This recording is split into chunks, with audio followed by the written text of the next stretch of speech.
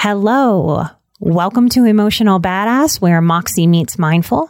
I'm your host, life coach and psychotherapist, Nikki Eisenhower. And on today's episode, I'm excited to bring you a long-form interview with Casey McGuire Davidson, a sober coach and host of the podcast, Hello Someday.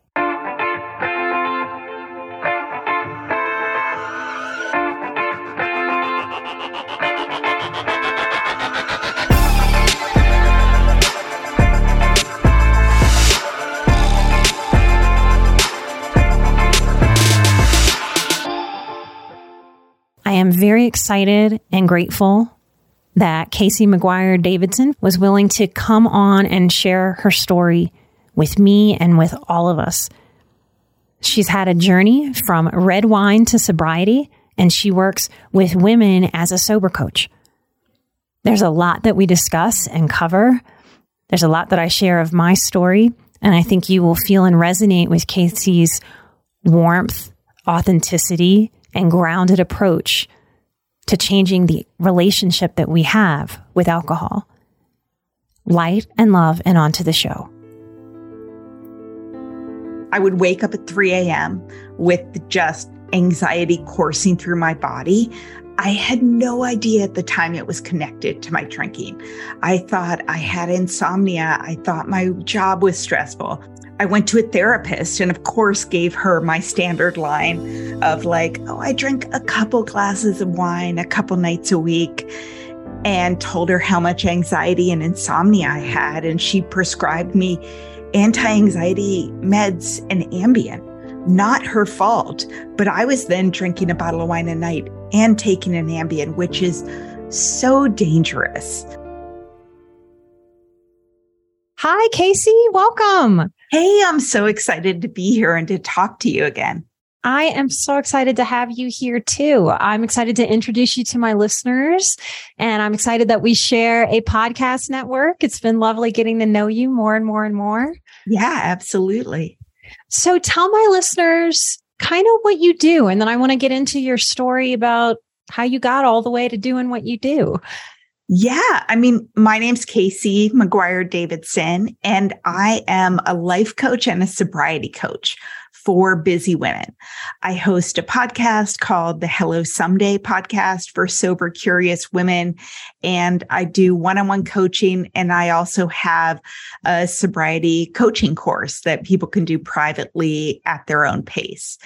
And I've been, working full time as a coach after 20 years in corporate digital marketing for the last 3 years.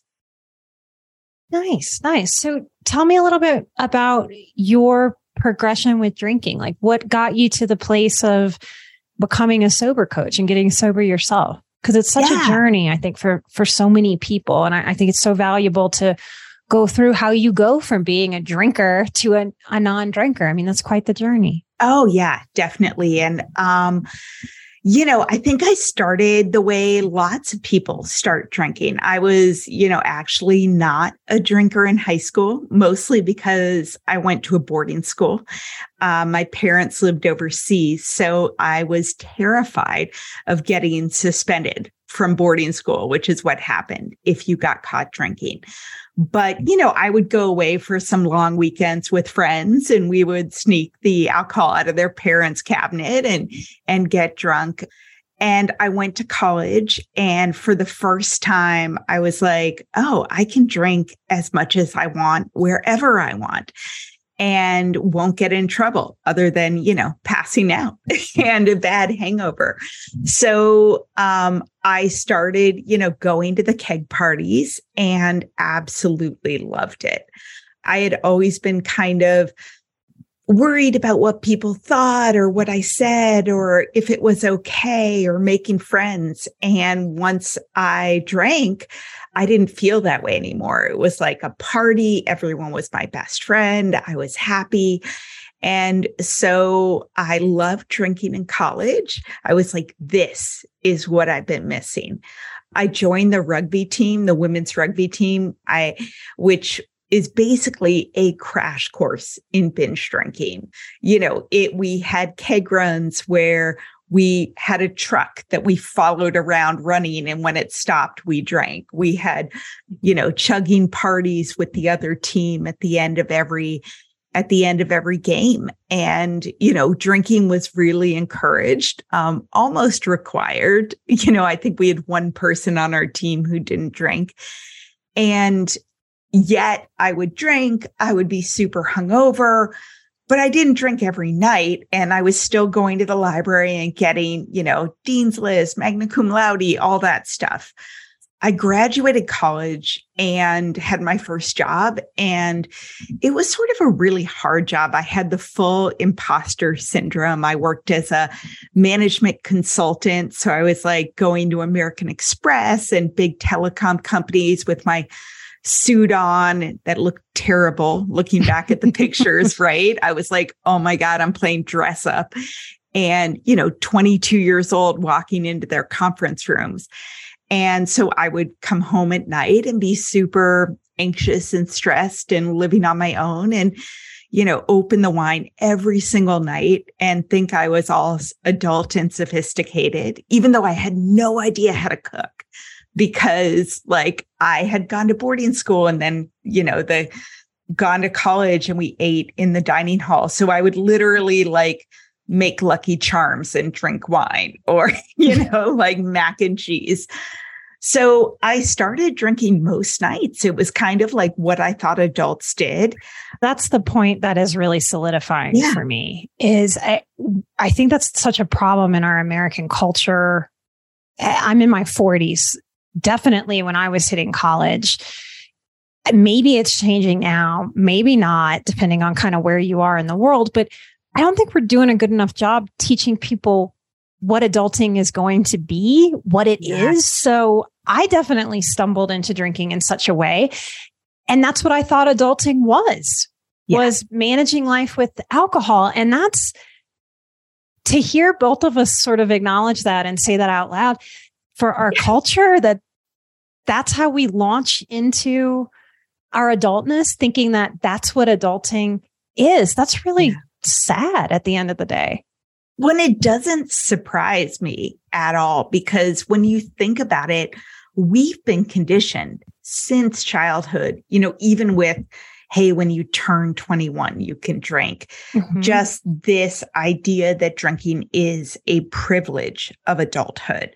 You get allowed to do it when you turn 21. And in every advertisement, in every marketing piece, in our own social media, we are shown that it is fun and sophisticated and sexy and romantic and really required. So, when people say, oh my God, I got pulled in this hole of drinking every night, I'm like, of course you did.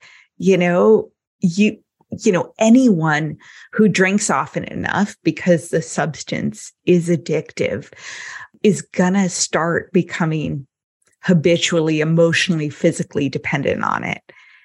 And in our society, it is really, really easy to drink a lot. It is. It's accessible. It's cheap. It's easy. It's fast. I mean, that's part of the tragedy of it is how easy it is to just slide right in to that as a lifestyle. Okay. So you had that sort of big grown-up job. I resonate with that too. Like getting dressed up professionally when you're fresh out of college, it really feels like dress up. It does. So no wonder you had the imposter syndrome that I think so many of us experience. So you were starting to cope. I was starting to cope. And I also, wanted to have fun. I wanted to, I was in my early 20s in Washington, D.C. And so we went out to bars a lot. That's what we did. And, once you're quote unquote an adult, whenever you sit down in a restaurant, the very first thing they bring you is the drinks menu. Mm-hmm. Like there is almost never non-alcoholic beverages on there. It is wine and beer. The first thing someone asks you when they come over is, what would you like to drink? And they talk about their alcoholic beverages. So it seemed completely normal. And, that's just what I did. And I sort of always evolved what I was drinking, sort of aligned with the time in my life. So in college, it was keg parties, beer, whatever. Didn't have a lot of money. There were a lot of keg parties. When I was in my 20s, it was going out to bars. So lots of cocktails. We were dancing, we were having fun. When I moved to Seattle from Washington, D.C. with my boyfriend, now husband, we lived together, and it started being wine, like a lot of dinner parties with wine with all of our friends, except when we went camping, then it would be beer. Like it was like by activity. But I kind of drank every night. When I was growing up, my parents would always have a bottle of wine on the table at dinner. They didn't drink like I did. Nobody in my family drank like I did. Like I just didn't have an off switch. So I would drink until it kind of ran out, the night was over, or, I would pass out.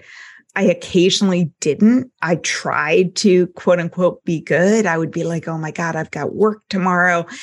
And I would, only drink 2 glasses of wine a night, which was always my goal for a while.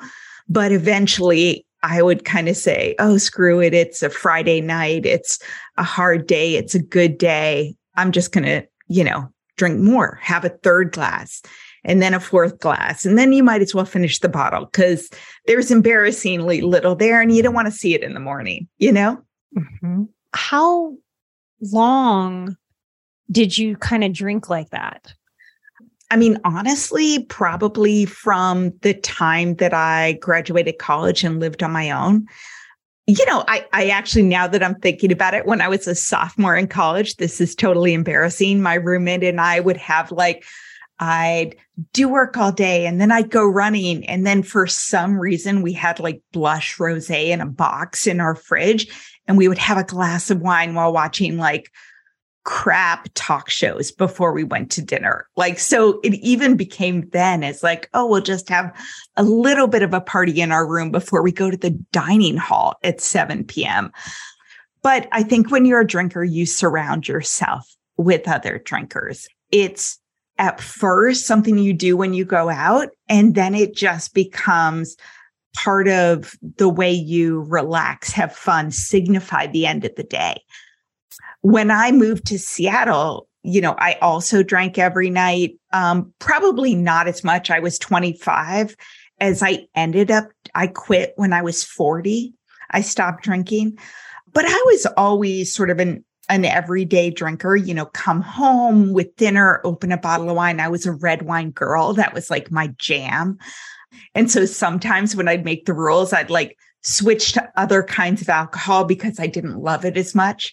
So I loved red wine, so I drink white wine, or I loved red wine, so I drink beer or even hard alcohol because I didn't like it. But I'd eventually come back to my first love. And over time, I was pretty much drinking a bottle of wine a night, 7 nights a week, 365 nights a year, unless I was trying to cut back or be good or take a break, which happened, at least every couple months, because I honestly was worried about my drinking. I would wake up at 3 a.m. with just anxiety coursing through my body. I had no idea at the time it was connected to my drinking. I thought I had insomnia. I thought my job was stressful. This was back when I was 28, before I had kids. Mm-hmm. I went to a therapist and of course gave her my standard line of I drink a couple glasses of wine a couple nights a week, and told her how much anxiety and insomnia I had. And she prescribed me anti-anxiety meds and Ambien. Not her fault, but I was then drinking a bottle of wine a night and taking an Ambien, which is so dangerous. I'm getting goosebumps having you admit that, because that is so often the case. It is so normalized, not just with sleeping pills, antidepressants. Yes. I'm a therapist, and the amount of people who think it's totally okay to be on antidepressants while drinking a depressant. Yes. It's terrifying. And the combination of alcohol and benzos can kill you. It really can. Absolutely kill you. Really and can. Coming off of heroin cannot kill you. You can feel like you're going to die, but it will not kill you. But coming off of alcohol by itself, you can have a stroke and you can die. And so that's part of what is so crazy in our culture, I think. Yeah. Is that it's so normalized to have alcohol around everything. And yet we don't know these basics. I can say the same. I had the shakes as a bartender from drinking, and I had no idea. No idea. That it was alcohol related? No, I was like, wow, these are really bad hangovers. Like, and not connecting like what that meant during my bartending days. And it also is the thing that nobody talks about. And I do think it's starting to change, but there forever is this stigma around struggling with alcohol, which is crazy because it is the most abused substance in the United States, around the world. You don't want to be, quote unquote, the person. Like, it's been set up, and I think very reinforced by big alcohol, that either you are a quote unquote alcoholic and you cannot drink, and there is a lot of stigma attached to that anyway. But as a mother, as a woman, there's extra stigma. Or there's nothing to see here, quote unquote, drink responsibly. If you go overboard, that's kind of on you. And, just kind of get it under control. I mean, the marketing campaign is literally drink responsibly. And the warnings, which are so tiny, are don't drink and drive, and don't drink if you're pregnant. Regardless of the fact that alcohol is a known carcinogen that dramatically increases your risk of 7 different types of cancer, including the fancy wines. Like, you're also like, well, I only drink wine and it's good for my heart. I mean, I was holding on to that tight. And it's really scary. I mean, these stats during the pandemic are incredible. I mean, women were already drinking more and more for the last 20 years. But during the pandemic, there was a 40% increase among women's binge drinking. And among parents of kids under the age of 5, the increase was 323%. And if you think that doesn't have an impact on health, that it's just habitual and problematic, typically year over year, there's an increase in the death rate attached to alcohol by about 2 to 3%. During 2020 to 2021, the jump was 25%. Yikes. It's the third leading cause of death, and not just for the typical portrayed in TV and movies, quote unquote, low bottom alcoholic. These are women who are Gen X, millennial, baby boomers, high income women are the biggest drinkers. I mean, it is women with my profile, high powered career, wife, mom to 2 kids, beautiful house, high achieving, and really physically and mentally suffering from alcohol, which can be deadly. Those are wild statistics. I know I've got a special license in addiction, and I've been doing this since 2005 or 6. I have never helped more people deal with death from addiction, particularly alcohol, than in the past year.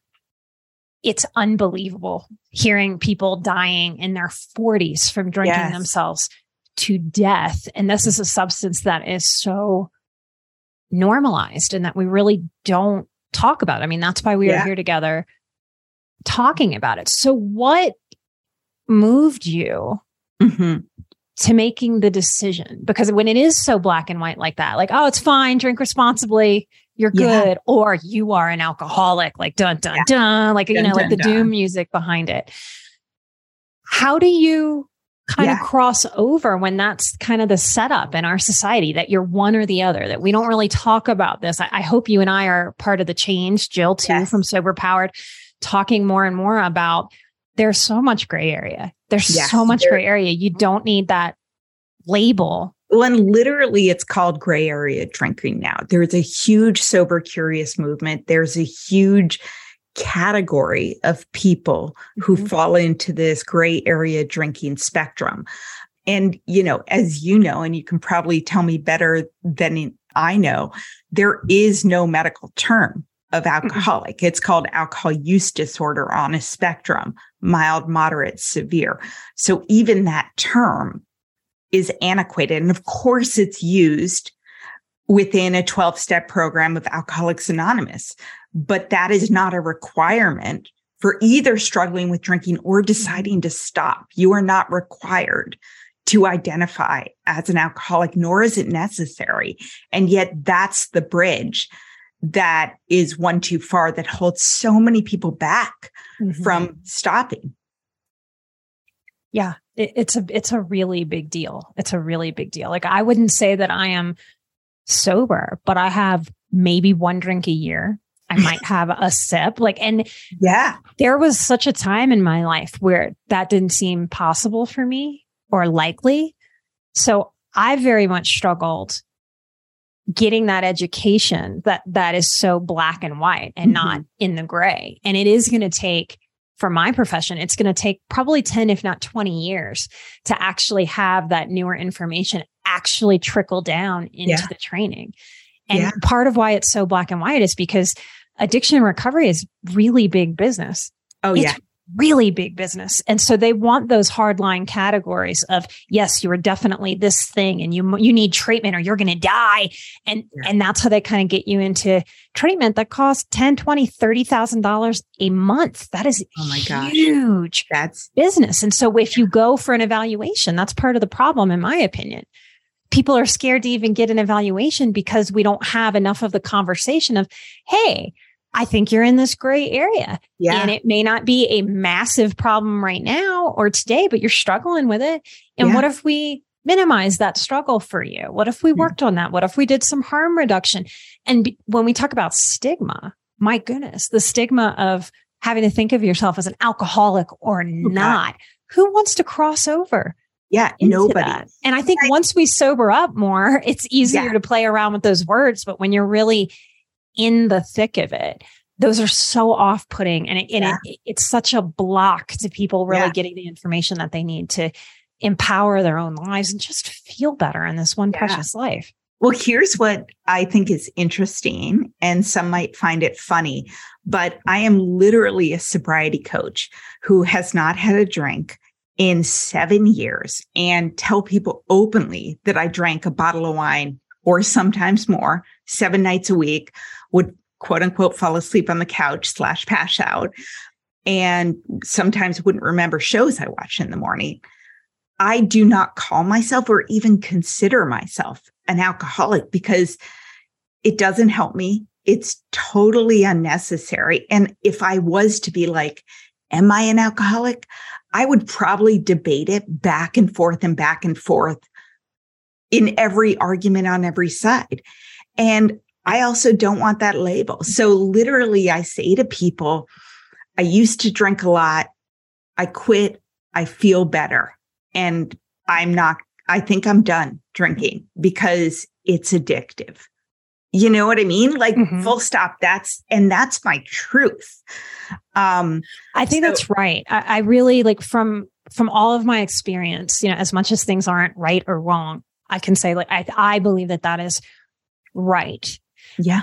I grew up in my career watching them fight to make addiction a disease. And what I believe in every fiber of my being is that I fell into the rhetoric of that, of this is good for people and their insurance will pay for it. And this takes away the shame of it. And I really bought into all of that. At this point in my career, I think that's total bullshit. I think it's a complete model.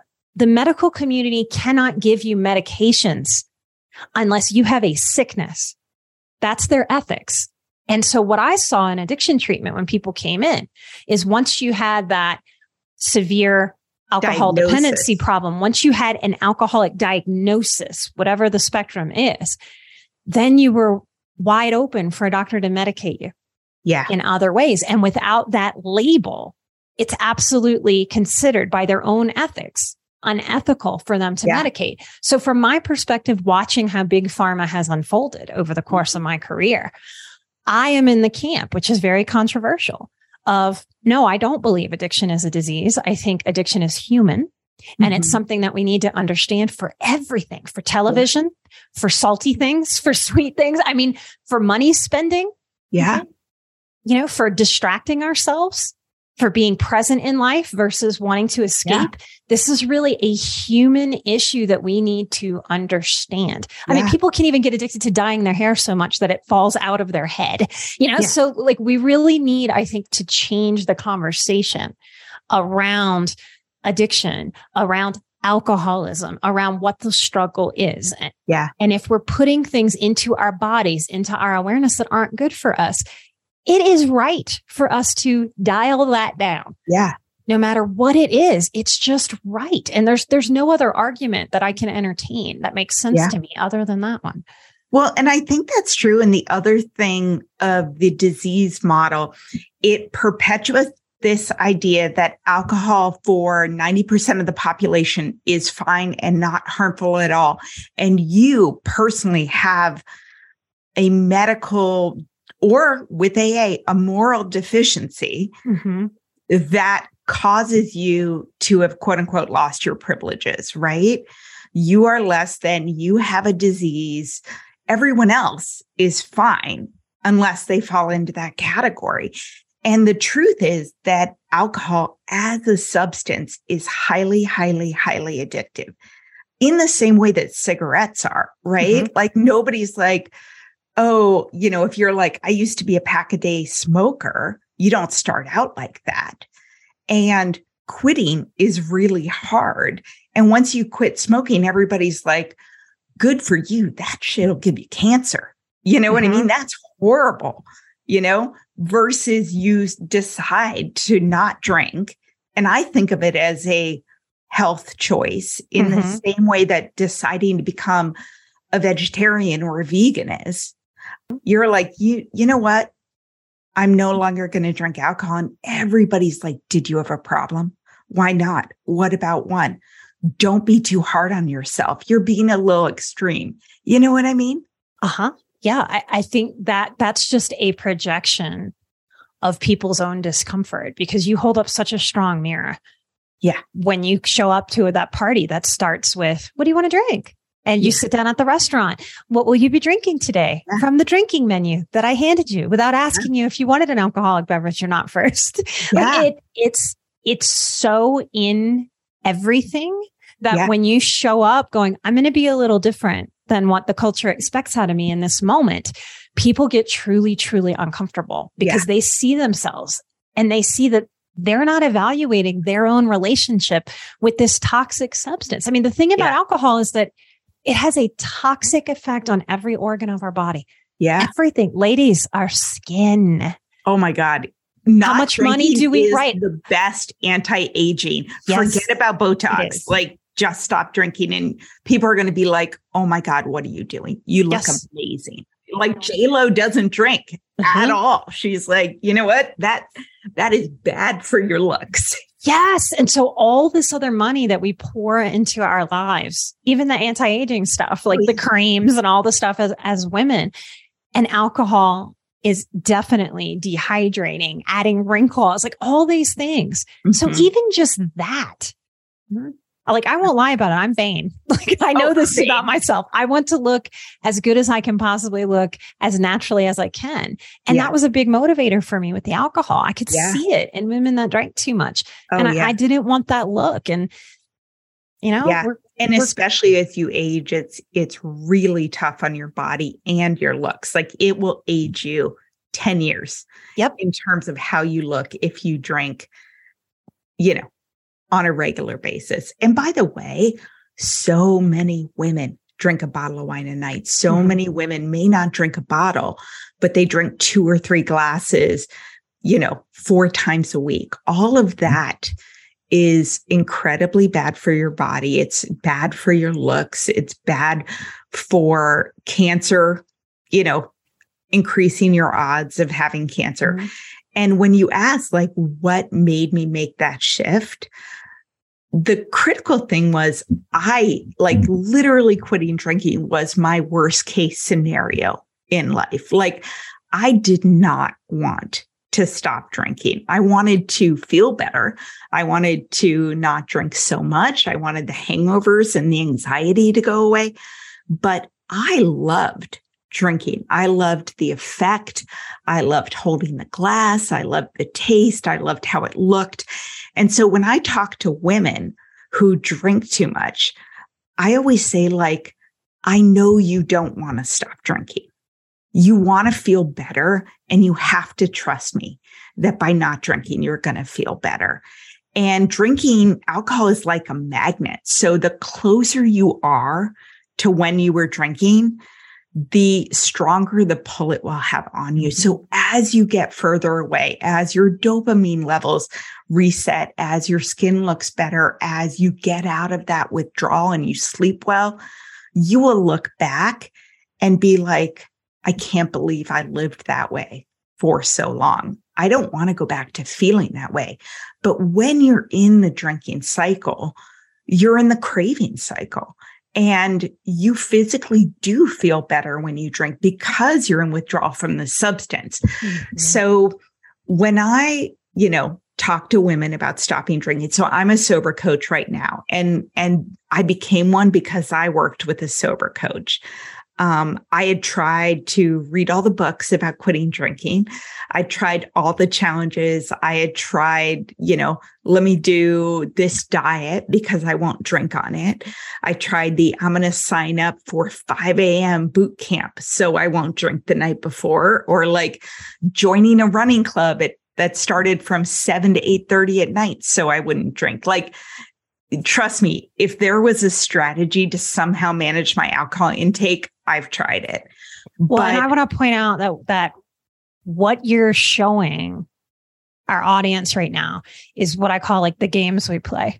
Yeah. And if you're playing that game with yourself about anything, about TV, about sugar, about food, about alcohol, about even the pills your doctor's giving you, whatever you're playing that game with, you wouldn't be playing that game if it wasn't already problematic. Yeah. Like we just, like with Jill, I said one day, we don't wonder if we're a frog. No. Like it's something that I used to say in addiction treatment groups. It's like, you don't wonder if you're a frog. So if you're wondering like, how can I do this? I'm wondering, should I do this? Is this more or less? Yeah. How do I do this? Okay, I won't do red wine. I'll do white wine. Yeah. All that playing chess with how to keep a substance in your life is the sign that you need. You don't need any other sign other than that. Yeah. Yeah. And the other thing is when you think about early prevention, right? Early intervention. When you go to the doctor, they do all these screenings they do your blood pressure, right? Mm-hmm. They take your pulse, they screen for diabetes, all this stuff. What we want to do is get you to evaluate your alcohol intake, or what I'd like to do is to work with women who are drinking too much, have tried to moderate it and haven't been able to do it, and to work with them on having an experiment, right? I'm not trying to drink 2 glasses a night, 2 nights a week, because that doesn't work. You're still in the withdrawal cycle. But I like to work with women to set a joint goal of 100 days continuously alcohol free, because that is short enough. Even if it feels impossible to you, it's 3 months. Like, what the next season, spring of your life is going to look like when you're drinking. The highs and the lows. You don't know from 3 months from now how amazing you could feel, how much progress you would make in your life, what different activities and habits you would take up, how much better you would be at work or with your kids, or have more patience if you don't drink. And if you're like me, who's been drinking for 20 years, aren't you curious enough to see if you remove this substance from your life, what'll happen, And if you don't kind of do that now, then you're only left with thinking those thoughts a year from now, 5 years from now, 10 years from now, 20 years from now. I even think about, like, I moved to the country recently and I've always been a city girl. And one of my friends who's 20 years older than me, he's in his mid-60s. He said, Nikki, I really regret it. I've only ever lived in the city. In my whole life, I've never given myself a chance to feel what that is like. Yeah. And about so many things. I think that is a wisdom we can just carry, that you do get this one precious life. And if you don't let yourself experience things differently, how do you ever experience anything differently? Yeah. And really learn about who you are and what might be awesome for you in ways that you've just never sampled before. Yeah. I know. I like women to get curious and excited about their potential without drinking. And as we grow up, right, as we become adults, which, let's face it, is fun and kind of hard and monotonous and difficult. And, before I had kids, especially, I had all these hobbies. I worked, but my husband and I went kayaking on the weekends. I took guitar lessons. I went to Pilates. I met my friends for picnics. I did a lot of things. Once I had my son, I went to work and rushed out at the end of the day to try to make it before 6 p.m. for daycare pickup, and then bring him home. And, young kids, they're really draining and they take all of your energy. Mm-hmm. And then when you finally get them down, your house is destroyed. And then you have to do it all over the next day. And that's if you're not waking up in the middle of the night. So your universe of rewards shrinks. Yeah. And wine or beer or drinking, you can multitask when you're drinking, right? You can, for me, I could build Legos with a glass of wine on the table. I could play Candyland. I could cook dinner. I could do the dishes. And the other thing I want to tell people, just as you're picturing this, no one ever told me that they were worried about my drinking. They knew I drank a lot. They knew, my husband knew I drank a lot. He knew I loved it. He knew that, when we went out, it was unspoken that he would drive home, unless I was on my kick of not drinking. I never had a DUI. I never, couldn't perform at work. I never got drunk during the day unless I was going out for mimosas with my girlfriends. We have all these categories of when drinking at what time of day is appropriate. But I was not the person that people were intervening with. And yet I was kind of moving through life with this ball and chain tied to my ankle as I was trying to run this high achieving marathon. And it was just, I was making life so much harder on myself than it needed to be. Yeah. Bam. That is it. I think that's the sneaky downside of alcohol that our society doesn't seem to want to acknowledge. Yeah.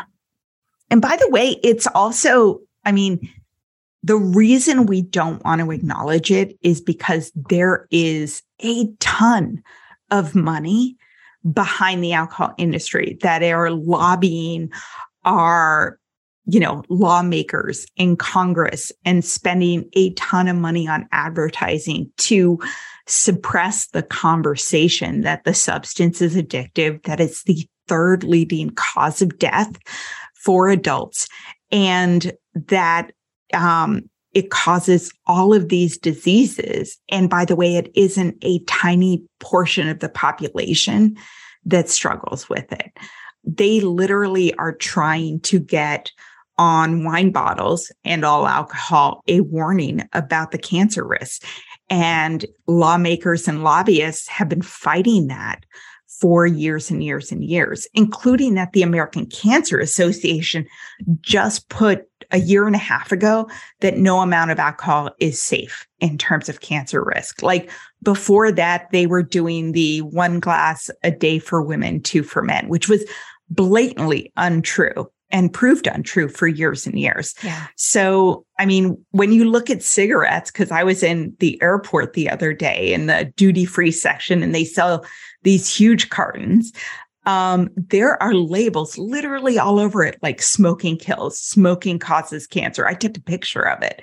But with alcohol, if you look at wine bottles, it is the tiniest, smallest warning on the back under all the ingredients that says basically drink responsibly and don't drink if you're pregnant and don't drive, in, 5-point font. Yep.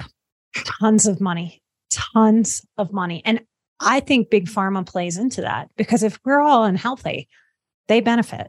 Yeah. And so it being just a cultural norm in our society is frightening. You know that I work a lot with inner child and this idea of the inner adolescent. I think part of what makes that doubly and triply more difficult for us to manage as adult human beings is our introduction into that alcohol really is our adolescent self. I mean, me coming from New Orleans, I started going to bars at 16 and really had no idea that that wasn't everybody's normal experience. I mean, I was a regular at a bar at 16 that would sell $10 pitchers, not just of beer, of alcohol. I would walk around a bar at 16 holding my own pitcher with a straw. That's amazing. Of Tom Collins. Yeah. That's out of control. That is out of control. And so what I understand now that I didn't understand when I was going through it is that when I was trying to change my relationship with alcohol, my inner adolescent would show up inside of me and basically say and feel the feelings of, but wait, I don't really know how to be an adult without this. Yeah. What does that mean? How are we going to go to a sports thing? How are we going to go to a party? How are we going to deal with the fact that people are going to look at us like we're the weirdos? Mm-hmm. And so I think it takes a lot of understanding how to mature that part up to help ourselves get to the benefit of that 100 days and understand that inner adolescent, maybe even our inner child, depending on when we started drinking, maybe thrashing, maybe like telling us in our psychology, you better do this thing. This is the thing that actually even makes me an adult. This makes me feel like a competent adult. Yeah. And that I think is what we have to address at some point in the journey to be able to really hold on to what we deserve, which is a life without that haze. Yeah. I mean, I couldn't agree more. And a lot of the work that I do with women is from a behavior and habit change model where we're really looking at the alcohol, cravings as you get a cue, which triggers a craving, which triggers a response to drink, which triggers the reward, which is alcohol hitting your body and your brain. And it's both a depressant and a stimulus. There is a very real impact from taking that drug. The cue can be 5 p.m., 6 p.m. The cue can be seeing a girlfriend. The cue can be date night. The cue can be hard day at work. It can be, driving past the grocery store, anything at all. We're so habitually trained to pick up a bottle of wine. And so what we work on is like habit change. What are your limiting beliefs about life without alcohol? What are the times that you drink? What are the triggers that make you want to drink, which are both negative and positive, celebrations, weekend away, Friday night, and also neutral, being bored, having additional time on your hands, right? Like boredom is the biggest trigger. It is the biggest trigger when it's studied is boredom. And I think that's a shock to a lot of people because we think, well, sadness would be, or being upset or having a really stressful day. And that logically makes sense, but really it's boredom. And we're not used to being with ourselves. And I think that's part of why addiction is going up and struggle with substances is going up because the internet in the last 20 years has filled that for us. It's basically said, oh, you never have to be bored. Scroll.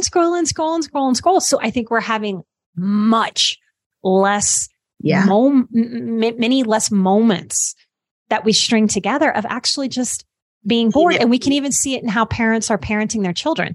Yeah. We're in an age where parents are keeping their children so busy with so many activities as if boredom is some kind of punishment or some kind of big, awful, terrible. In fact, letting your children experience boredom and learn what to do with that at a time in their life where they can't pick up a beer because they're bored is a great strengthener against developing addiction later. And we're not talking about that at all. Yeah. And when you take I try to work with women on a couple of things. One is I'm like, you are not a 16-year-old who has lost your privileges to the family car. Like, you are a grown-ass adult who is making a health choice and an experiment to finally actually take care of yourself, like to identify your emotions. Am I resentful? And am I angry? Do I want to heighten this experience? Do I feel like all I do is work at home and at the job? What do I need? Because alcohol, I think of, we're moms, like a pacifier that you give your baby because you don't want it to cry, right? Like the baby needs something and you like stick it in their mouth and are like, dude, I can't deal. Oh, that's a great idea that people will hate, but will be so healthy for them. But like, because it's like a grown up putting a pacifier in their mouth. Yeah. And there's even this like meme that I hate. That's like the men's guide to women from like What to Save. That's like most dangerous, kind of dangerous, neutral, safe, safer. So the most dangerous is like shit. Like, what'd you do all day? When they come home, right? Like that is not, a great thing to say, or like you're wearing that, like, of course that's stupid. I think this meme is stupid and condescending and paternalistic, but the safest thing to say, according to this meme in every category, is here, have some wine. Oh, geez. Because it's the pacifier. It's the pacifier. It's like, I support, I'm frustrated, I'm angry, I've been minimized at work. My boss is a jerk. I'm overwhelmed. I'm bored. I can't spend this many hours with my kids. I need, to think. And it's like, here, have some wine, stick the pacifier in and shut up. And we do it to ourselves. Yeah. Too. Wow. I've never heard that one before. That one really gets at it. Yeah. I can look back and admit that, that's exactly how I drink. Like, I deserve this pacifier right now. Like, yep. And I will do it to myself. Yes. It is all I have for myself, like those thoughts. I can't take an afternoon away. I can't go to a yoga retreat. I can't stop working after the kids go to bed, but I have this one, So I wonder how much this plays into people making the choices to stay stressed. Yeah. To have permission to keep drinking. Well, it's like this vicious cycle and catch 22 in all these ways. So you drink, you don't sleep well, your nervous system is shot, you feel stress. You're operating on half capacity. There is brain fog, right? So you get less done. You are having such a hard time making sure you keep everything straight because you're literally turning your brain off for X number of hours every night and then recovering for it. So, you feel anxious and stressed because you're drinking. When you stop drinking, you need extra time alone. You need to lower the bar. You need to decompress because you're recovering from it. You will soon have more energy and more optimism than you've experienced in years. But in the beginning, you sort of have to slow down to spring forward. So then they've set up, and I speak for myself, I set up a life that I felt like I needed to drink to tolerate because I didn't have anything for myself. And when I stopped drinking, I needed to slow down and tell my husband, like, I need more help. I can't do all this. Let's get takeout. You take care of the kids for 2 hours on Saturday so I can just like go to the gym and sit in the hot tub. I hired babysitters, which, by the way, you spend a ton of money drinking, right? Yes. You can hire a babysitter. But I also started going to therapy every Tuesday night. And it was awkward with my husband. He's like, wait, I have to pick up both kids and get them dinner every Tuesday night. And I was just like, yes, until 7:30. And I do that every effing night in the spring when you're a baseball coach. Like, are you kidding me? And he was sort of like, and he's a great guy, but how long is this going to happen?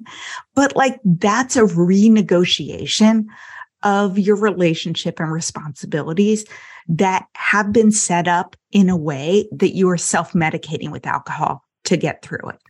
very often I find that women in particular have this idea that they're not allowed to change their mind or renegotiate things. Like, this is just the way that it is. I set it up this way. Yeah, that's right. I should just eat it. And women, I mean, this is part of why women have, I don't know what the statistic is, but I know that one of the major health struggles we have is heart disease. We have heart attacks. I have women in their 50s that with pacemakers. And nobody thinks about that. We all think about it with the overweight man, right? Yep. Not women. Yep. And so many women, and there's a lot of research that has come in the last few years, basically saying, over the last few decades, as women, we have started really working like men used to work. And so now we're drinking like men. Yes. And our bodies really are not equipped to handle it as much as theirs are. And you can hear that as some kind of like gender struggle or like get mad at that. But there are real differences between the male body and the female body. And this is one of them. Yeah. This is one of them. Metabolize alcohol differently. So I am a woman who decided not to have kids and anybody who knew me as a young person expected me to have about 6 kids. Okay. I was like a mother goose as a kid, and I'm great with kids, and I always thought I'd have kids. And then I made the decision not to. And one of the reasons why I didn't is because I really sat down with myself and decided that maybe I could do it all, but I didn't want to. Yeah. I did not want to do it all. And I have this career, and it's a healing career. It connects me with helping other women raise kids and give advice that way. And I let go of that. Can I ask you, do you think a lot of your drinking is out of that place of like, were you trying to like be the superwoman, like do it all kind of person? And how much do you think that plays in to these dynamics? For a lot of women, their drinking takes off after they have kids. Like maybe they are moderating or they like to drink or whatever leading up to having kids. Now, I raised my hand and said, I always loved to drink, right?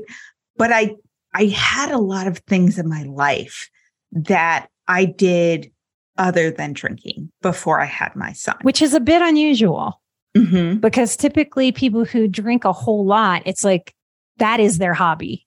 I mean, I was doing triathlons. I was playing guitar. I mean, to be fair, I was very stressed at work. My husband was like, oh my God, the entire service industry of Seattle is taking care of you, which is not completely true. Okay. But once I had my son, a lot of that went out the window. You know what I mean? Like it was just the things that are yours. Yeah. Like that real having a child is a sacrifice of your time and your energy. And you can play semantics with that all you want, but at the end of the day, that's what it is. It is unsatisfying a lot of the time. And you can argue with me about that. Like women are going to get mad at me. Like I adore my kids, but when they are very young, when they are babies, it is so much like, what have you done for me lately? I'm like, oh my God, I'm home for 4 months, 3 months. I have done nothing but take care of you constantly. Like I'm physically depleted. I look like crap. I haven't had a workout in ages. My fucking boobs are bleeding. I got hives because I had mastitis and took this medicine. And you're screaming at me. Like you are inconsolably screaming at me. And it causes a lot of tension in a marriage, so much tension because, you used to be this independent person who decided when you were going to go out to dinner and whatever and have fun. And suddenly, if he wants to do something, he has to ask permission from me, essentially, to go out. And I have to ask permission from him because someone has to take care of the baby to like go to get a cup of coffee or see a friend or go to the gym. Like he used to be like, well, you got to go to the gym this morning. And I'm like, seriously, that is my reward, like an hour at a gym. And it was, for the entire weekend. Yeah. So it definitely takes off. a lot of times when women have kids. And not only that, but women don't want to talk about how difficult it is. And the only time we really talk about that is when we get together and drink. And so this mom wine culture of like, you can go to Trader Joe's in August and September, and they have a huge sign that says back to school supplies. And underneath are just cases and cases and cases of rosé wine. And, people always give wine to teachers, right? Oh, thanks for, you could probably use a drink. Women get together with play dates with their kids, or I should speak for myself again. I did with all my girlfriends with my 18-month-old, and we would open up the wine. That's like how we bonded, how we had fun. Again, you can multitask. Oh, I'm from Louisiana. I have been to 1-year-old birthday parties that had kegs. Oh my God. Right? It's a party. You're getting together.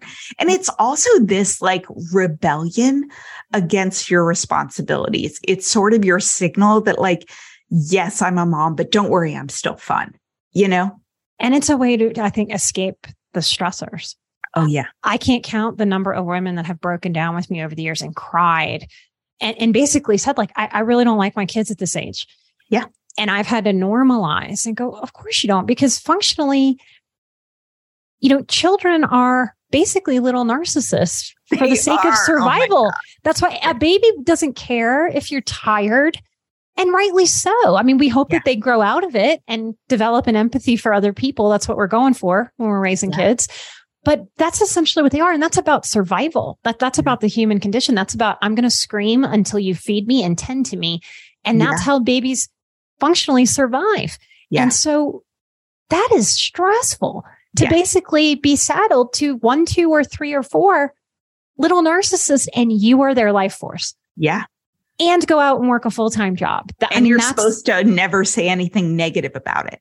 Yes. You're only supposed to say how precious and wonderful and how much of a gift that it is.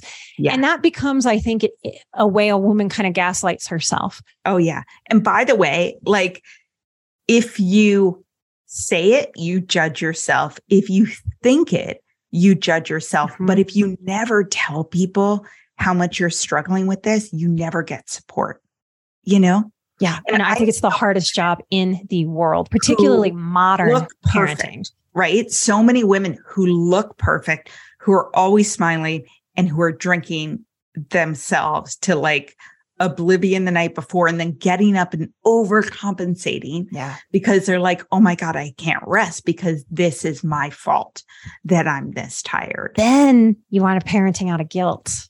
Yeah. And that's not good for kids either. And so I cannot stress enough that the butterfly effects of having like a real alcohol lifestyle are astronomical. They really are, for you, for your families, for your kids, for every single thing that you interact with and that you want for your life. And that may sound like, I don't know, an overreaction or like I'm being dramatic, but out of all the substances that are out there, I do think alcohol is the worst in this way because it affects so much and is so normalized. Yeah. And I would just say, like, if you're listening to this, I promise you, I am not judging you. Like, trust me, I was the biggest proponent of mommy wine culture. I love to drink. I stopped drinking, and I am shocked how much less my friends and my husband drink, because apparently I was the instigator for like all the like, let's keep going. This is the best time ever. Open another bottle before you leave. So I am not judging you at all, but I'm saying you have no idea, and I'm sure you don't believe me, but try it, how much happier you will be when you get out of that drinking cycle, because you're going to be calmer. You're going to be happier, like your base level of dopamine, the happy hormone, is going to be raised because it naturally suppresses itself when you're drinking. You're going to have more energy, be more efficient, look better without even changing anything else.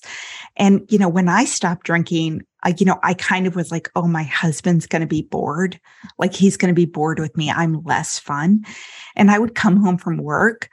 And once I was at like 30 days, I was like, what have you noticed, by the way? And he was like, our whole house is more peaceful. Like you're less high and less low. It's just even, but it feels good. And I was like, oh, I thought he would be bored. And instead he's like, oh my God, I feel peace. I wish we had more of a conversation that, we have such a conversation about find your purpose, find your purpose, find your purpose. I think if we taught more from a younger age and talked more about when you make peace your purpose, you will find all the other things that you want out of life. Things fall into place. I think for me, growing up with a lot of dysfunction, I didn't realize how scared I was of peace because I was used to chaos. I was used to the struggle. I was used to waking up hungover. I was used to scrambling to make things work. And that's its own kind of high and adrenaline rush. And when you've lived like through adrenaline that way, I think very often with very little way to articulate or express this, we can be subconsciously scared of having peace. You just named the reason. We are really scared of boredom. We're scared of being boring. We're scared of boring the other person. We're scared of not having that kind of party and cut loose. But the peace is so powerful. I mean, peace is most definitely my purpose. Yeah. Yeah. The other thing that I found, because I work with a lot of working moms, a lot of high achieving women, is we have trouble saying no. We have trouble with boundaries. We're people pleasers and overachievers, right? Like what has to be done and I can do it faster and better than anyone else. And if you're working and you're a mom, it's that idea that you're never doing quite enough. And so we also feel like if stuff isn't getting done, we can't stop because we need to be productive. We have too much on our list. We have to be productive at all times. So the women I work with are going, totally overwhelmed by everything on their list, trying to keep up. And when they come home or when they have a moment, they want to downshift really fast too. They're like, oh my God, I probably need, a half-hour meditation and to take a bath and to do XYZ, but I have limited time. So let me take this substance that immediately shuts down my mind and spikes my dopamine. And that combo, it's because we don't have enough time to actually take care of ourselves, to decompress throughout the day. So we don't get to the point where we're strung so thin that we're like, oh my God, I want to shut down right now. I want to add to that most of us are not getting enough physical activity either. And so when you're not tired, like we used to like plow the fields, right? Like when we were tired at night after plowing a field, like you sleep, right? You drop like a rock. When we are so heady, especially as women, like we're more verbal, like we think and think and think. High achiever, high integrity about doing a good job, right? Perfectionism, all of that is the fodder of the overthinker, right? And so that alcohol, I think, immediately quiets that for so many people. And without that physical exertion that really wears us out, I think it's so much easier to reach for that substance, like that lever, like that button to push to go, okay, this is now my downshift, your word for it. So the power of getting more peace in your life. Can you talk more about what that's done for you? Oh, yeah. I mean, what's amazing to me is when I was drinking, I felt like I couldn't cope with my life. I literally was like, the next thing that is put on my plate from my boss or my husband or what my kids need, if they get an ear infection or a fever, I get that call from daycare, it would feel like it would break me. You know what I mean? Like there was no give. And once I stopped drinking, and it does take 2 or 3 weeks of being really tired and irritable and all that stuff. But after that, you feel really good.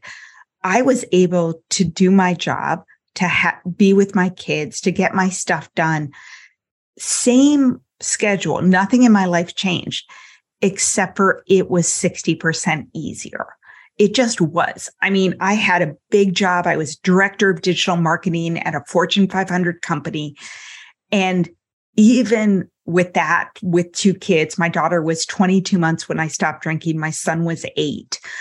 I felt so much more ease and peace in my life. And a year later, I was able to go back to full-time coaching school on nights and weekends while still having my job and my kids. Like, just the amount of better sleep, not kind of pissing away 2 to 3 hours a night, where I might have been doing things, but was totally unproductive, not dragging all day, not having my nervous system shot. Once your dopamine resets, you're overall happier and more content every day. And so it was an amazing shift, once I stopped drinking. And you still have life and you still have adulting, and, a lot of us drink to self-medicate, and you got to deal with some of that afterwards, but at least you can deal with it. You're not just living in this place of overwhelm. So less overwhelm. And for highly sensitive people, that tends to be up there in the top 5, if not number 1 of the struggle, is overwhelm. Yeah. That joke of like alcohol is, how does it go?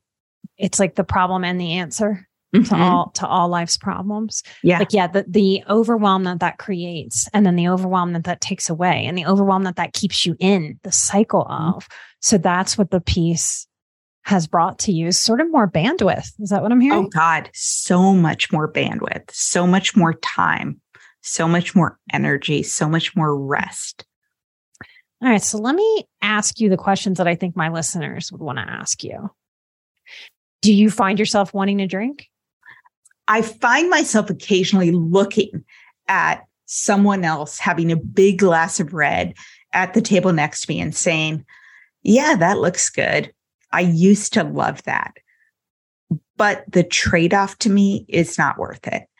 I had a period of time without alcohol. I went 4 months not drinking because I was really worried that it was shooting my mental health, and I was stressed, and I was worried it was a problem for me.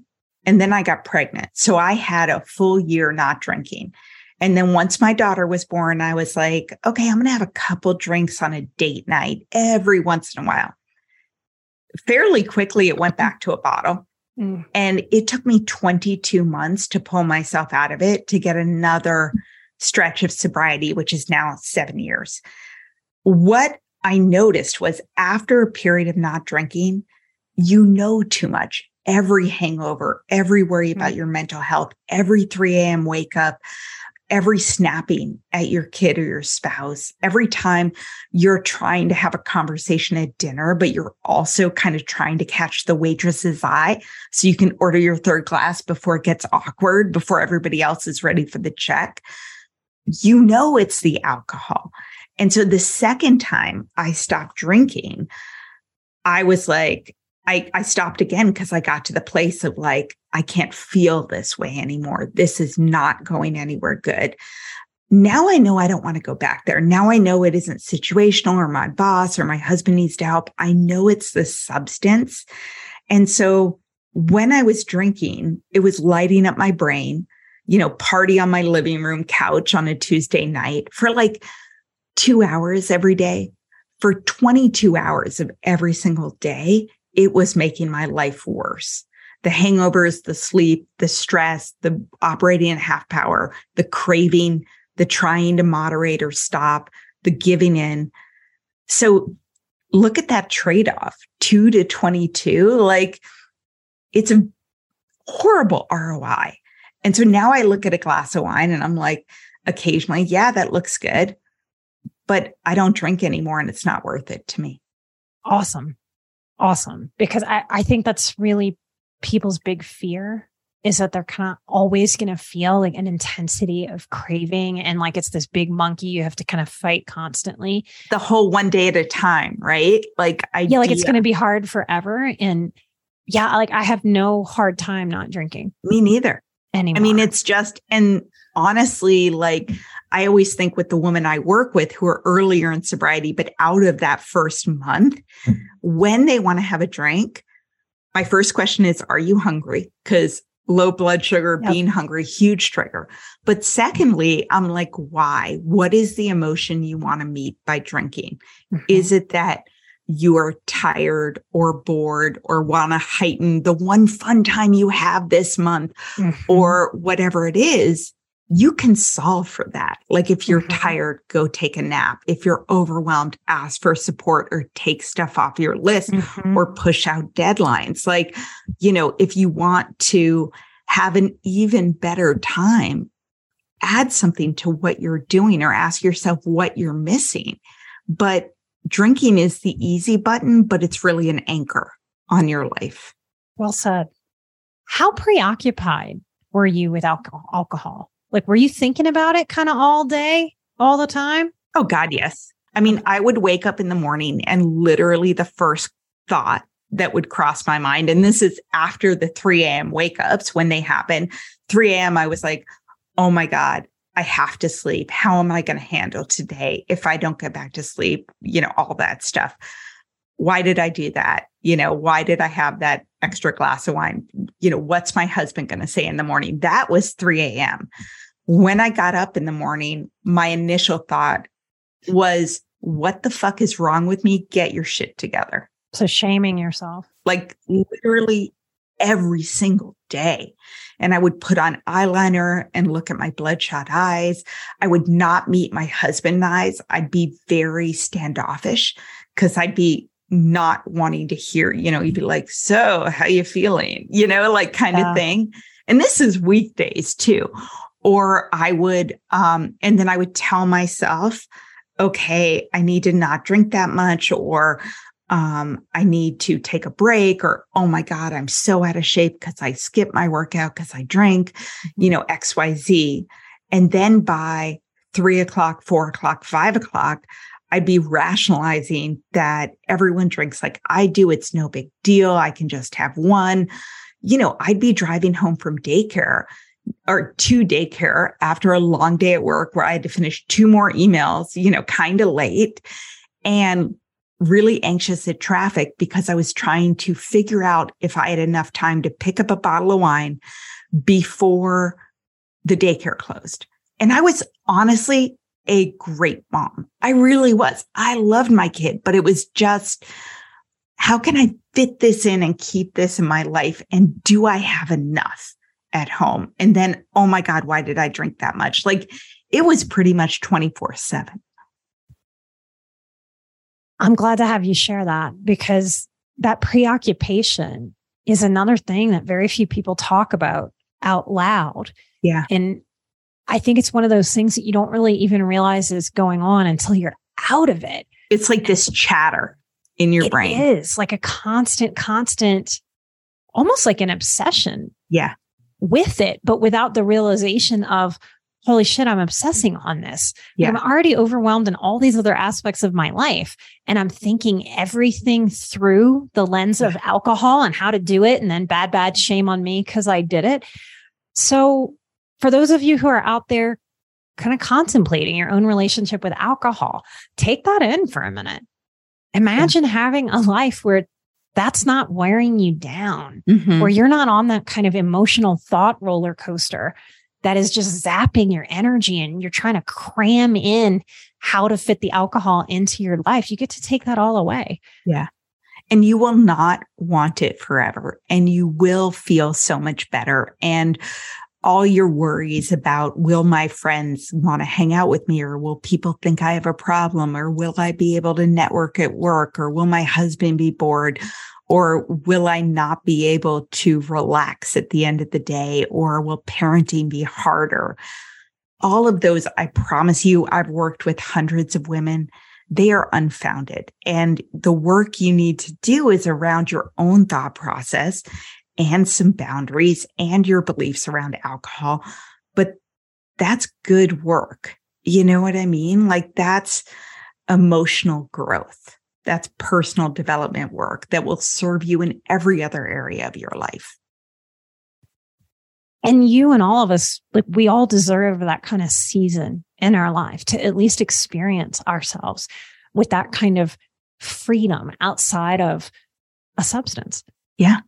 And you were allowed to evolve. I mean, I used to think about like my son was 8 and I was, drinking the way I was drinking and worried about and the, constant chatter in my brain and, falling asleep on the couch and not remembering shows.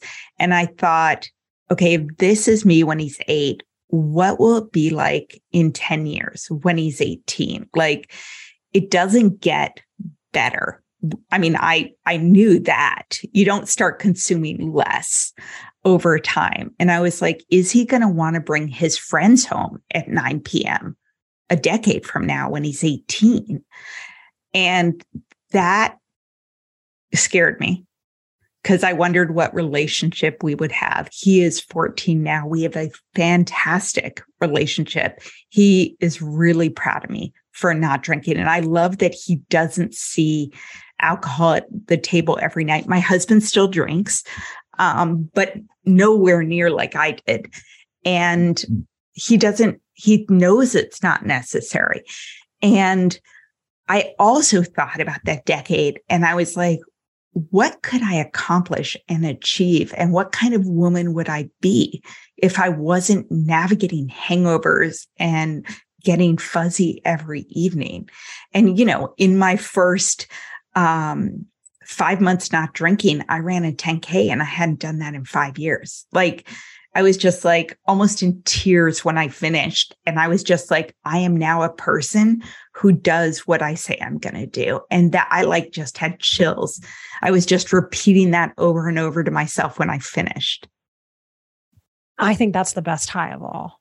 Yeah. Is being able to see yourself and see the freedom of what you offered yourself, that clarity. Yeah. What an example of a healthy fear to let yourself contemplate that fear of what is this going to do to my relationship with my child? Yeah. I think it's a fear that a lot of people consciously ignore and move away from. And it's so real.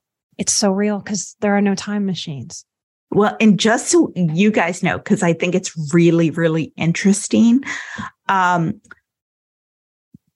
Z and millennials drink significantly less than their parents and grandparents. The biggest drinkers are baby boomers, followed by Gen X and millennial mothers. Like, that's the progression.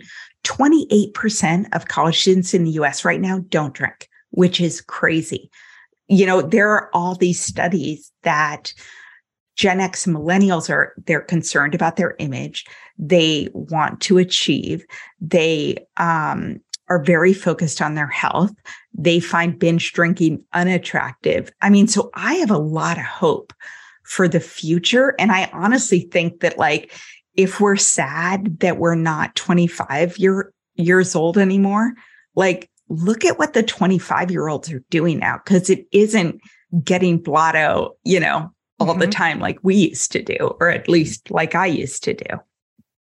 I am very hopeful that talking about it more is what's going to really change the dynamic. I think people suffer in isolation as if they're the only one. And especially when you're making the decision to kind of, or at least starting to face the fact that alcohol may not be serving you and you want to change that. Often you're surrounded by a lot of people who don't want to look at it that way. And so I think that adds to the isolation quality of it. And so the more people like you that are out there talking about this more, being real about it, is going to help people really feel unisolated, if that's a word. Yeah. And have it normalized. Like even just us talking about motherhood and the real true struggle there, no matter how much you love your kids and would die for them, there's the truth of how hard it is and how much sacrifice really is involved. And that's not a neutral event to have that type of sacrifice. So the more that gets talked about and normalized, the more that I think people will have an easier, even when it's hard, an easier time opening up to a possibility. And the more we get away from this sort of hard line, alcoholic or I'm fine, and really work within that gray area of it's a toxic substance, any amount. And deciding to remove alcohol is a health choice. I mean, when you think about the number of people who are like, oh my gosh, I need to get gluten out of my life, or sugar or whatever, that's all great. But removing alcohol does not have to have any bearing on your morality or the type of person you are or anything. It literally is a substance that's not required in your life. And you can just decide not to have it. And by the way, there are incredible non-alcoholic beverages right now. The non-alcoholic beer and wine and spirits market is booming. So, you can still have the same taste, the same look, just without alcohol and just without the negative effects that it does to your body. And that's really what this is about. The empowerment of taking care of yourself and truly embodying what that means. Yeah. Yeah. Thank you for talking about this too. Thank you for bringing me on. You're so welcome. I'm happy to bring you on again. Like, this is a major, major, major issue, no matter how much the world wants to act like it's not. It really is. I mean, me being a trauma therapist, kids are affected. Even with the best of intentions, they are affected. Even with the best parenting, they are affected because it glazes you over. Yeah. And on some level, your kid knows that when you're glazed over with them. And there's no beating around the bush about that not being a real issue. Particularly, this is a highly sensitive audience. You have highly sensitive kids. They're picking up on all of that. And that's a big part of them starting their own people-pleasing journey, is learning how to manage kind of if mommy is a little strange or not. Is she slurry? Is she stumbly? Is she snappy or is she happy? Like, that's really where a lot of that comes from. And so thank you for being brave enough to really own it and talk about it. I'm trying to think if there's anything else I want to add before we wrap up. I can add that I lost a lot of friends in my journey of drinking less. How old were you when you did it? I was in my 30s. Okay. I was already starting to drink less and really realizing, like, I don't want this for my lifestyle, but I was still in it for a while, like in the pre-contemplation of changing. And I was in a relationship with somebody that they wouldn't say that they have a problem with alcohol, but I was. And I would say that was a big part of us not being compatible and not being able to work through that. And I'm happy that relationship ended now. I'm in a very good relationship now. But it really was, I think, 35 that I really hit my first year of, I'm just not going to drink. Yeah. I'm just not going to. And the benefit that I got from it was astronomical. It was not just in what getting the substance out of my system did, but with the challenge of me seeing myself be different with something. Yeah. There is such a, I don't know if it's right or wrong to use the word high, but there's such a high. There's such a natural life high about seeing yourself change something about yourself. Yeah. And we're such habitual creatures that to change something that's hard to change is such a pride point. There's such a surge of, if I can do this, what else can I do? And few things in life are that rich or that empowering or that, I don't know. It's a flavor. It's a spice of life that it gave me. It helped me date better. I dated without being a big drinker, and that was a very different way to date and to partner. And I think that did play a big part in me finding a partner that is sort of my speed and really fits me. And what I can say to those of you who are like, yeah, I know I will lose the friends. I'm not going to be like Casey, where everybody's like, we'll still party with you sober. What I can say is it was right for me to lose those friends because that's not real friendship. That's not real connection. That's connecting over the substance. Yeah. And I think that is an underlying fear that I can admit I didn't consciously know that I had at the time, but looking back, I can very much know that I had that fear of, well, if I change this and people go away and they don't want me anymore, or they don't think I'm fun, or they don't like me, or they think I'm boring, then that means that they kind of never really were my friend. And I think for me and a lot of people, pushing that potentially painful awareness and grief and loss away kept me drinking for years, when maybe without that element or that dynamic to it, I might have given it up earlier of my own volition. Yeah. And to have that fear proven, I think that's the thing we push against. But once it was proven to me, it was like a big exhale and a refresh. And it clarified for me who I wanted to invest in. Yeah. And who I wanted investing in me.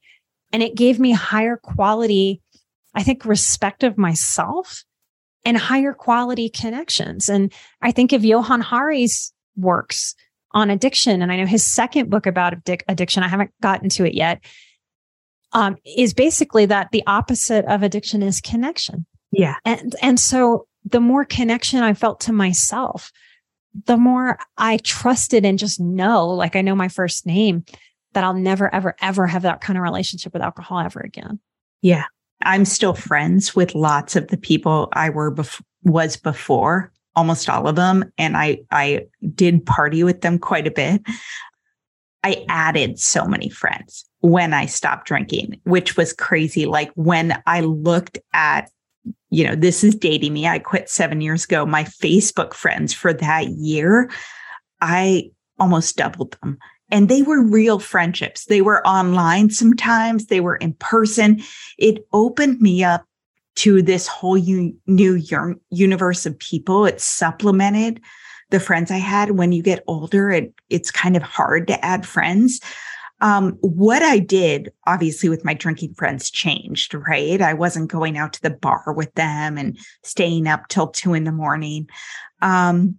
We went for walks instead of, and breakfast, going to brunch. We did the, Wanderlust triathlon together. We did other things, but it was good. And I think that if your friends are real friends, they'll respect the choice. It's like, if you decide to run a marathon, your group of girlfriends don't have to do that too, but they might come cheer you on at the end, or they might pick you up if you have to run 12 miles and don't want to do a loop, or they might understand if you go to bed early before a big training day, I think it depends on anybody's support system, sort of maturity level and healthiness inside of them. I know I was surrounded by a lot of people that just didn't have it in them to be able to do that, because it held me changing my behavior held up too much of a mirror. Yeah. I hear that. Yeah. And they did not want to then, or I think now, address that in any way. And so what I want to say to listeners who suspect that might be the circumstance that they're in if they change their relationship with drinking, what I want you to know and hold on to there is that what I had to hold on to is that as much as that hurt, it wasn't about me. Mm-hmm. It was about their own relationship with alcohol, and that they really couldn't relate to me anymore because of me changing. And I had to let that be okay and learn how to not take that personally, even when it feels like the most personal thing. Yeah. And in those moments, I was able, it's going to make me cry. Oh. I was able to show up as my own friend. And in my drinking days, the sad truth is that I really didn't know how to do that as well. And I think getting alcohol out of the way creates this spaciousness for us to really start showing up as our own best support, as our own friend, because we're the only ones that can take the very best care of ourselves. Yeah. And there's no gray area in the fact that alcohol is not a healthy coping strategy for us. It's not, no matter how normalized it is, it's not. It's a poison for our bodies. It's a poison for our mental health. Mm-hmm.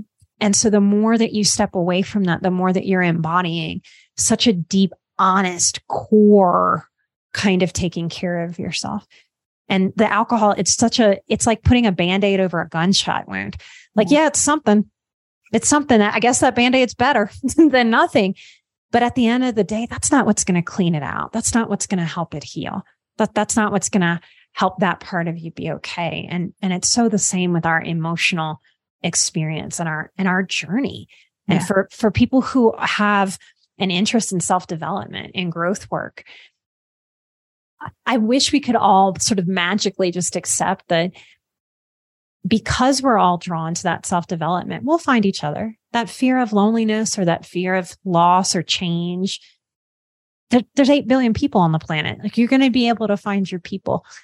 And the alcohol gremlins that reside inside of us, they love that fear. So we don't have to let that fear keep feeding those gremlins that want to drink. We can reach into our wise woman self and support the fact that there are a lot of healthy people out there, and there are people trying to figure out how to live kind of freer with more peace and more clarity and more goodness for themselves and their families. And we are right to evolve and grow. And we shed people sometimes like snakes shed skin. And that's not wrong. We're supposed to evolve. Some people will stay with us kind of for the long haul, but not everybody's meant for the long haul. And that's okay too. Yeah. I don't have anything to add. That was just perfect. Thank you so much, Casey, really, for all that you do. Thank you for coming on. Thank you for sharing yourself so vulnerably and genuinely. Thank you for being a light in the world. Oh, it's been my pleasure. To find out more about Casey, to look into working with her and listening to her podcast, Hello Someday, find out more about Casey at hellosomedaycoaching.com. I'm an emotional badass. Casey is an emotional badass. You are an emotional badass. And together, we are where Moxie meets mindful. Light and love. And I'll see you right here next time. Bye-bye.